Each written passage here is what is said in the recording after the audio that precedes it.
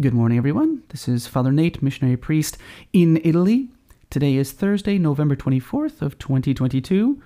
If you're in the United States, we're celebrating Thanksgiving Day.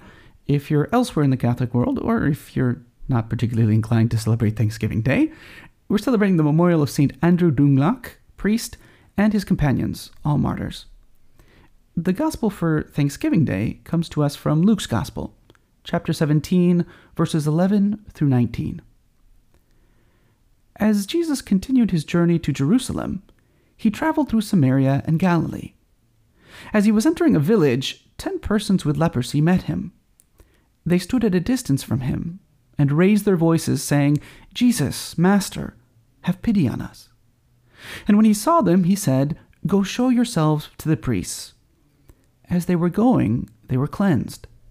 And one of them, realizing that he had been healed, returned, glorifying God in a loud voice. And he fell at the feet of Jesus and thanked him. He was a Samaritan. And Jesus said in reply, 10 were cleansed, were they not? Where are the other 9? Has none but this foreigner returned to give thanks to God? Then he said to him, "Stand up and go. Your faith has saved you." And today we celebrate Thanksgiving, and there's no better way to do so than to come together for the Holy Mass. And that's because the word Eucharist comes from the Greek word Eucharistia, which means thankfulness or thanksgiving. The Mass, then, we could say, is the real Thanksgiving meal.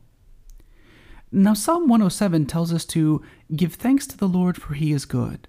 His mercy endures forever. Let that be the prayer of the Lord's redeemed, those redeemed from the hand of the foe.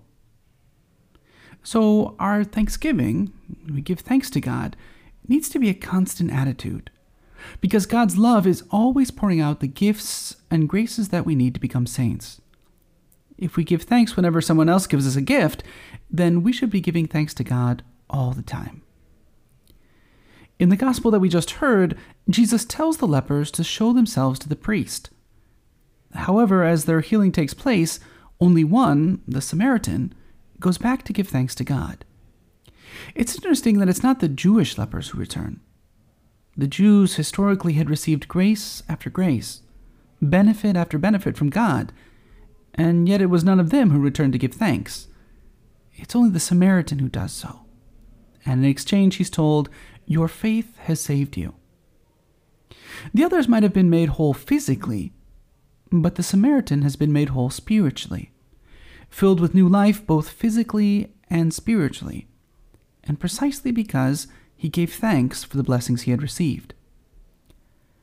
As Catholics, from God's fullness we have all received grace upon grace, as St. John says in his Gospel. Like the lepers, we've all been given so much, and all God asks is that we return and give thanks for it. What's more, there's 2 consequences of giving thanks. First, it keeps us close to God, and second, it's the source of happiness. First, giving thanks helps us to remain close to God. In his letter to the Romans, St. Paul warns about the consequences of ingratitude. He writes, "Although they knew God, they did not accord him glory as God or give him thanks.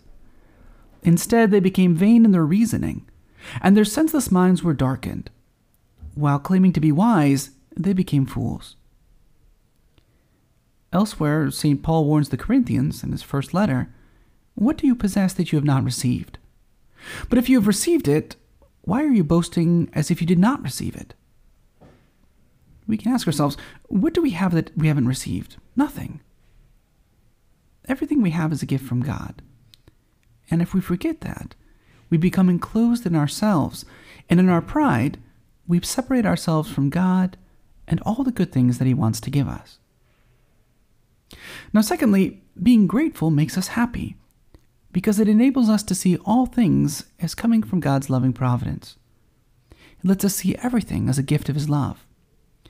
As St. Gianna Beretta Molla said, "The secret of happiness is to live moment by moment, and to thank God for all that he in his goodness sends us day after day." Again, the secret of happiness is to live moment by moment, and to thank God for all that he in his goodness sends to us day after day. So today then, through the intercession of Mary, cause of our joy, and the many saints we celebrate today, let us give thanks to God for his love and his mercy, which endure forever.